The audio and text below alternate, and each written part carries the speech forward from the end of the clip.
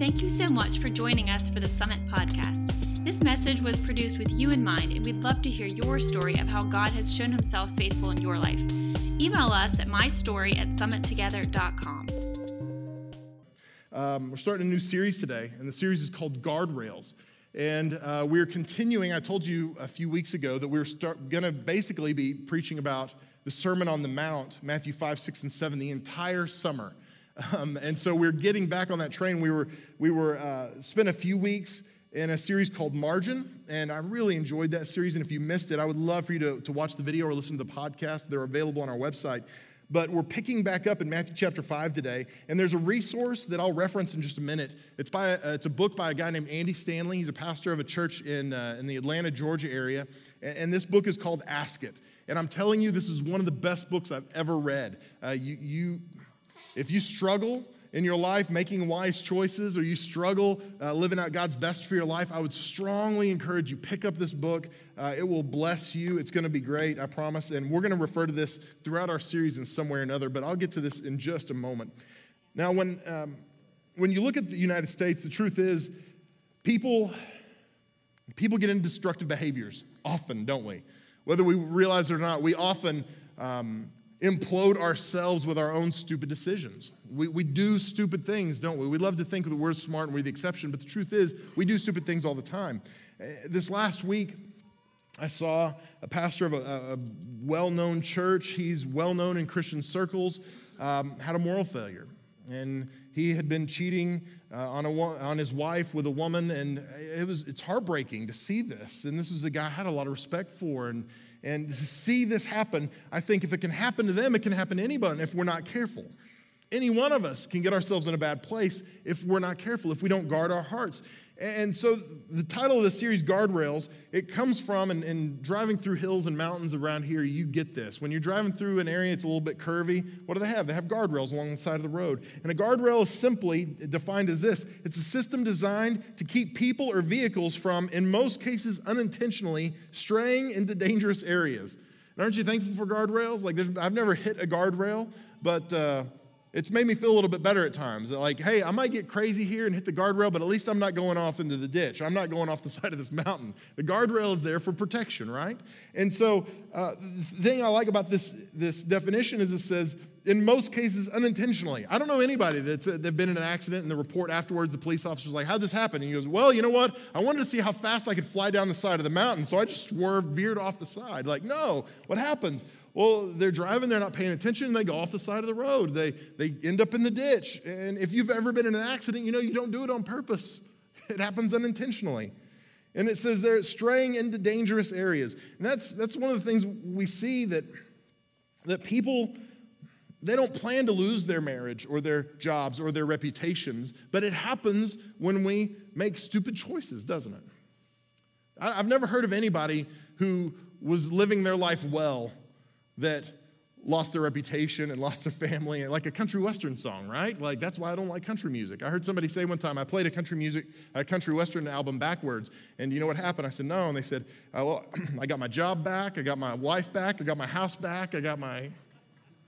Some of you are like, I like country western, I don't appreciate you making fun of it.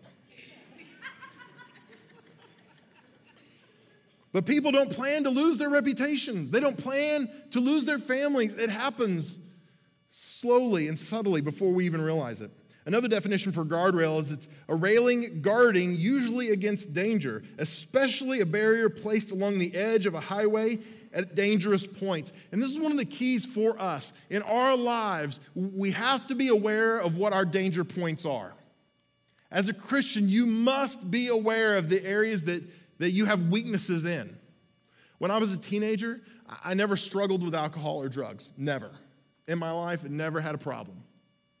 And it was easy for me to say no. It was easy for me to avoid that temptation. It just wasn't a thing for me. But I struggled in my relationship with girls.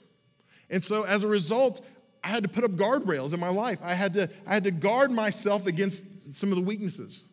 If somebody said, hey, you want to go to this restaurant and they serve alcohol there, I wouldn't have to be like, no, I shouldn't because I might sin.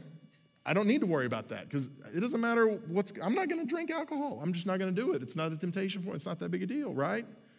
But there's other things in my life. There's movies I can't watch. There's places I can't go. There's things I can't look at because I know my weaknesses, so I put guardrails up in my life. Does that make sense? I know what my dangerous areas are, so I have to guard myself against those things. See, we have to understand where our dangerous points are located. And knowing our weaknesses allows us to put guardrails up to prevent getting into the danger zone. Because those guardrails, if you've ever noticed, the guardrails aren't down the side of the mountain, are they? The guardrails are in the safe zone. If you hit the guardrail, you're not down the side of the mountain yet, right? Does that make sense? If they moved the guardrail out and paved the area where the guardrail is, you could probably drive on it. Because the guardrail is put in a safe area to prevent you from getting into danger. Are you tracking with me? Does that make sense? And so for our lives, we have to begin to put up guardrails to guard our hearts, to guard ourselves. And one of the problems we have is that a lot of times we ask the wrong questions. We ask questions like, is it sinful? Or is it wrong? Or will I go to hell if? When I was a youth pastor, I would have teenagers all the time ask me questions like that. Well, what can I get away with my girlfriend? And really what they were asking is, what can I do without going to hell? Like, I want to have as much fun physically, but I don't want to go to hell. So what can I get away with? And I would usually say, ask her dad. And whatever her dad says, I'm okay with. And all the dads of daughters in the house are like, that's right. I like that answer. Because typically what we do is we ask what we can get away with. Where is the line? Where's the point that I won't go to heaven anymore? Because I want to live as close to that point as possible.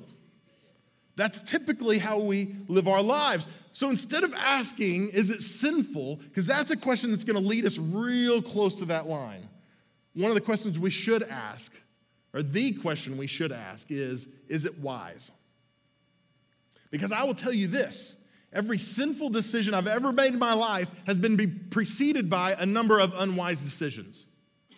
And there's a guardrail in my heart when it comes to my relationship with my wife. Can I tell you this? I'd studied for this message and prepped for it, and last night I had a dream that I rode in a car with a woman by myself. And there was nothing going on, like there was nothing illicit happening. I don't even remember who it was, but we rode in a car, and I woke up and I felt convicted.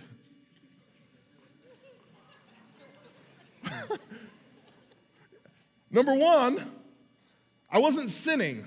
Number two, it was a dream. But after I recovered from oh my gosh, when I woke up, I realized, oh yeah, it was a dream. And I was so proud of myself because that guardrail was up even in my dream. I was feeling convicted in my dream. That's a guardrail we have in our relationship. I won't ride in a car with a woman who's not my wife. I will not take it, even if we're just going down the street, it's not going to happen. Because, and you might go, well, Mel, how would that lead to anything? Well, it probably wouldn't in that moment. I think I told the story before. I did a funeral one time, and the funeral director, she was a very nice woman, but I would not have said I was attracted to her in any way, if I can say that as politically correct as possible. She just was not a beautiful woman physically, and she was really nice, but she looked like she could have been on the practice squad for the Steelers, maybe, okay, if I can say it like that. Super nice lady, though, super nice. I'm going to be in more trouble for that than I was my statement earlier, won't I? So the funeral ends, and we're going to go out to the graveside because, you do the funeral like the real funeral, and then you do a mini funeral in the South at the graveside. And so typically the minister will ride in the car with the funeral director. And so the funeral director was driving the hearse. And she said, Pastor, would you like to ride with me? And I said, well, who else is riding with us? And she said, well, it's just you and I and the deceased. Well, technically, we're not alone. And we got somebody else in the car with us. He's just not alive anymore. And my wife, if she saw the woman, she would probably be okay. My wife would be like, oh, no, you're good. Go ahead. Just take the ride. You're fine. Right? But I was conflicted in my heart because we had set these guardrails up for protection. We had set guardrails in a safe area to keep us from getting in danger. Does that make sense? And so I was conflicted. And finally, I just said, listen, as part of my marriage, I don't ride in a car with a woman who's not my wife, and this is why I do that. I want you to know. So I'll drive out there, I'll follow you, and it's no big deal. And she was very gracious about it. She totally understood. And the thing is, anyone could have made the argument to just ride in the hearse with the dead body and the funeral director, right? Like, what's going to happen? We weren't going to pull off on the side of the road at the front of the funeral procession, right? Just throw the thing in park it's not going to happen, right? It would not have happened. But this is what happens. One unwise choice leads to another unwise choice, leads to another unwise choice. And all of a sudden, I'm staring down the barrel of a sinful choice. Does that make sense? One casual conversation leads to coffee together, leads to dinner together, leads to, well, let's get together after work, to all of a sudden you're looking at an affair. Unwise choices always precede sinful choices in our lives. That's why guardrails are important. Have you ever noticed there are those strips down the side of the road? They're called rumble strips or sleeper strips. And when you're driving, if you're not paying attention and you get onto those and it like shakes your whole car, it's like, and everybody in the car jumps like, what did we just hit? And right? And the reason those are there is when you doze off, when you start getting drowsy, it will wake you up in a major way. If you're going 75 down the highway and you get on one of those bad boys, everyone in the car is awake. Your wife, what are you doing? Pay attention, the whole thing. Now, my wife doesn't do that. Your wife does.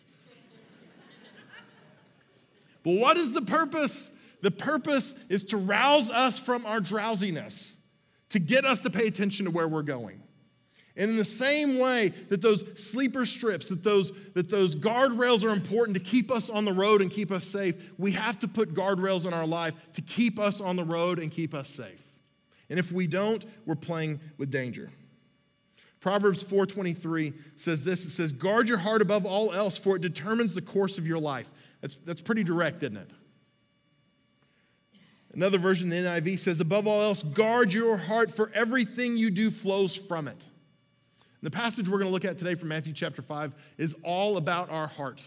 It's all about what's going on in us that leads us to do wrong or sinful things. So let me read this passage to you. This is Matthew chapter 5, verse 17. And I just want to encourage you. I preached almost a whole message on this passage back, probably the summer of in 2014. And so I won't get into as much depth as I did then. We don't have the time. But if you want to go a little deeper with that, it was in one of my messages on Philippians. I think it was the fourth part of that series. So if you want to go back, you can certainly do that. Let me start with verse 17. It says, and this is Jesus talking again, the Sermon on the Mount. He's talking to this crowd, and he says, do not think that I have come to abolish the law or the prophets. I have not come to abolish them, but to fulfill them. So he says, everything you read in the Old Testament, the law and the prophets, everything, all the thou shalls and thou shalt nots, and everything the prophets said, all the prophetic words and the prophecies about the Messiah. He said, guess what? I'm not coming to do away with it. I'm coming to fulfill it. I am the fulfillment of that word. So he said, everything you saw in the Old Testament points back to me. So when he talks about the law, there are 613 Hebrew laws, 365 thou shalt nots, and 248 thou shalls. That's a lot of laws, right? And Jesus said, I didn't come to get rid of those. I came to fulfill them. And he says in verse 18, for truly I say to you, until heaven and earth pass away, not an iota, not a dot will pass from the law until it is all accomplished. Therefore, and listen to this, whoever relaxes one of the least of these commandments and teaches others to do the same will be called the least in the kingdom of heaven. But whoever does them and teaches them will be called great in the kingdom of heaven. So what Jesus is saying is the entire Bible matters. Even the parts you don't agree with. Even the parts you don't like. Even the parts you ignore because they make you uncomfortable. Every portion of Scripture is important for us today. Period. And it's not me saying this. This is Jesus saying this. So you can argue with me if you want to, but you can't argue with Jesus. You can, you'll be wrong. And he says every single part of it matters. When he says dot and iota, he's talking about letters, and he's talking about the smallest parts of the letters. So basically it's like me saying, hey, every part of Scripture matters. Every dotted I and every crossed T matters. Every little bit of it matters is what he's saying. And then he says, Therefore, whoever relaxes the least of these commandments, so he says, whenever we slacken or loosen the word of God and go, oh, well, Jesus didn't know what he was talking about. God didn't know what he was talking about. If he knew what we knew today, then he wouldn't have taught this way, or he wouldn't have lived that way, or he wouldn't have said it quite like that, because we know today. What we're doing is we're loosening Scripture to make it fit us. And he said, whoever does that and teaches others to do the same will be called the least in the kingdom of heaven. So what he's saying is, we have a responsibility with our lives, not just as teachers, because obviously I'm teaching up here, but every one of us, our lives teach. Your kids watch you. Your coworkers watch you. The people in your life that don't serve God and don't go to church and don't have a relationship with him, when you say you do, they watch you. And your life is teaching whether you realize it or not. So in our life, whenever we loosen or slacken the word of God and we teach others to do the same, Jesus says we're going to be called the least in the kingdom of heaven. But then he on the other side of that, he says, but whenever we do them and teach others to do the same, we're going to be called great in the kingdom of heaven. What Jesus is saying here is the Scripture matters. The Word of God matters in our lives. It's not something that we should take lightly. It's not something that's peripheral. It matters for us today. Now listen to this. This was the most terrifying statement that I think you could hear as a New Testament believer. In Matthew chapter 5, verse 20, he says, "For I tell you, unless your righteousness exceeds that of the scribes and Pharisees, you will never enter the kingdom of heaven." Now, the scribes and Pharisees had 613 laws that they had to fulfill, and they actually kept count on how many they fulfilled, and it was like a running contest with each other to see who was the most holy and the most pious, because I kept the most laws, and you didn't keep as many as me. And they had this chart. It was like a top 20, like BCS for scribes and Pharisees, like who is the best, right? And so when Jesus tells all these common believers, and he says, unless your righteousness exceeds their righteousness, you're never going to get to heaven. All these people collectively went, well, what's the point? How could we possibly do it? And the truth is they can't, because their system was based on religious acts. It was based on how we cleaned ourselves up and what we did physically. And Jesus was saying, your righteousness can't exceed theirs, because you can't work hard enough. You can't try hard enough. You can't be righteous enough in yourself. And what Jesus hadn't shared quite yet was that true righteousness that exceeds the righteousness of the Pharisees only comes from one place, and that's Jesus Christ. And he said, when you take on my righteousness, then you'll be more righteous than these guys. But we can't do it in ourselves. So he makes this statement, and I'm sure they're all freaking out. What in the world? How do we do that, right? You just made it more difficult. But really, in many ways, he was making it simpler. He goes on to say this in verse 21. You have heard that it was said to those of old, you shall not murder, and whoever murders, you will be liable to judgment. So, right, we understand that. Don't murder. It's pretty common, right? Nobody has to be convinced you shouldn't murder. Everybody knows you shouldn't murder. And he says, if you do, you'll be liable to judgment. But this is what he does. In verse 22, he says, but I say to you that everyone who is angry with his brother will be liable to judgment. So he uses the same language. And he says, if you are angry with your brother, you're liable to judgment.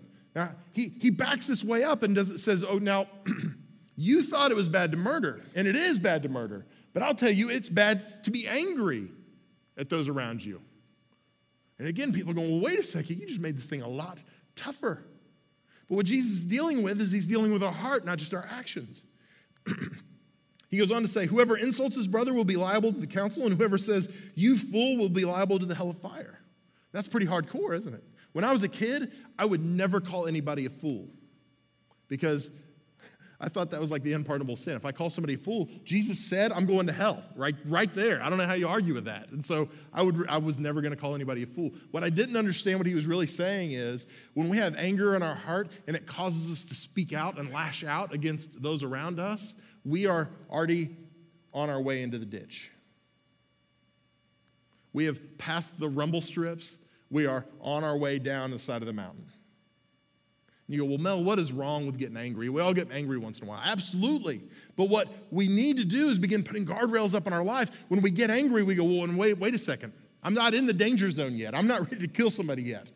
But I know that my heart is angry, and I hear those rumble strips, and I need to slow down. I need to back off. I need to guard my heart, because your heart matters. It's not just your actions that matter, it's your heart. Remember what we said earlier? That guard your heart, because everything in your life flows from it. So see, sometimes we think, well, if I just think these things or if I just feel these things, it's not so bad. What Jesus is saying is, no, it is bad because every ill action in your life begins with your heart. It begins with something that's residing there. So guard your heart, protect your heart. Keep yourself from ever getting to the point where you even think about that. And you go, well, I would never consider murder. Well, no. There's a lot of people on death row that thought they would never consider murder. And they got angry one day. They sought revenge one day. And again, this isn't a message about anger. This is a message about our heart and guarding our heart well.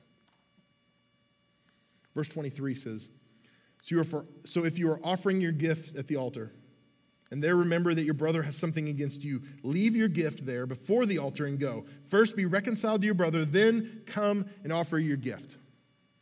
Now look at this. He says, if you're offering your gift at the altar, and then remember your brother has something against you. He doesn't say, remember that you have something against your brother. Remember that your brother has offended you. It says, remember that your brother has something against you.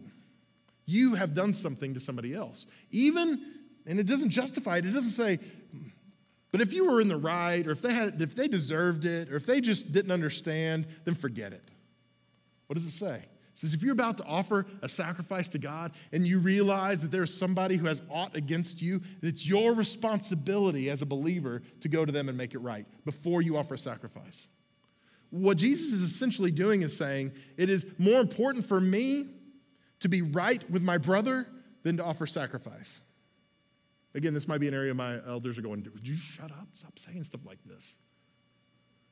And as seriously as God takes the sacrifice and for us to honor him with everything we are and everything we have, he takes even more seriously the condition of our heart. And he said, this needs to be a guardrail for you. Not just that if you get angry, but if somebody's angry with you, you need to go fix it. You need to recognize that and reconcile that relationship before you try to offer a sacrifice, before you try to act like everything's good between you and God. Verse 25 says, come to terms quickly with your accuser while you are going with him to court, lest your accuser hand you over to the judge and the judge to the guard, and you be put in prison. Truly I say to you, you will never get out until you have paid the last penny. Now there are two contexts in this scripture. One is the stated context that we see. He's talking about debt. And when one person owed money to another, if they refused to pay, there's an excellent chance they were going to be thrown in jail until that debt was repaid. And this is the direct context of what we see. But there's also this foreshadowing in this scripture as well. And it's talking about coming to terms or settling with our accuser in our spirit and in our soul. Now, the question is, who is the accuser of our soul? And the accuser of our soul is the devil.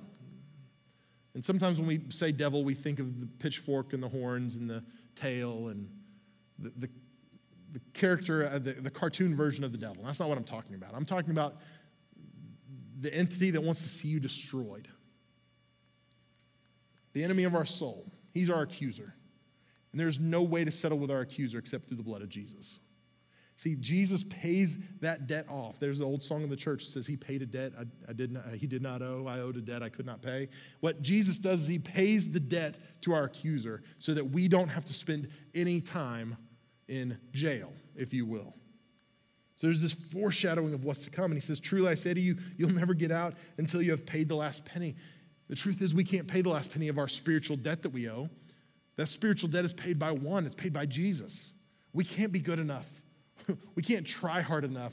We can't white-knuckle our way to heaven, just trying to be a better Christian. It happens when we say, Jesus, I want to be in a relationship with you. I need you to pay the debt that I could never pay. I want to take on your righteousness, because if the scribes and Pharisees can't get to heaven and they were as righteous as they were in themselves, how am I going to do it? I'm the pastor of this church, and I will tell you, I would not consider myself righteous. I'm not righteous. But I am because I've taken on the righteousness of Christ. I don't deserve to get into heaven just because I pastor a church. I got bad news. There's going to be a bunch of pastors of churches that don't get into heaven. It's not because I'm a pastor. It's because I've taken on the righteousness of Christ. How do we avoid sin? How do we avoid temptation? How do we avoid the consequences that none of us want to see in our lives? The way we avoid it is by asking the right questions. Instead of saying, what can I get away with? Or how far can I go? We have to start asking, is this wise? Is it sinful for you to have a friendship on Facebook with an ex-boyfriend or girlfriend from high school? No, you're not going to hell for that. Is it wise? No, it's not wise. Is it wrong for you to go to lunch with a coworker of the opposite sex? No, it's not wrong. You're not going to lose your salvation for that. Is it wise? No, it's not wise. If you're an alcoholic or struggle with alcoholism, is it wise to go with the people after work to the bar? No, it's not wise. Is it sinful? No, it's not a sin, but it's definitely not wise. Do you catch where I'm going?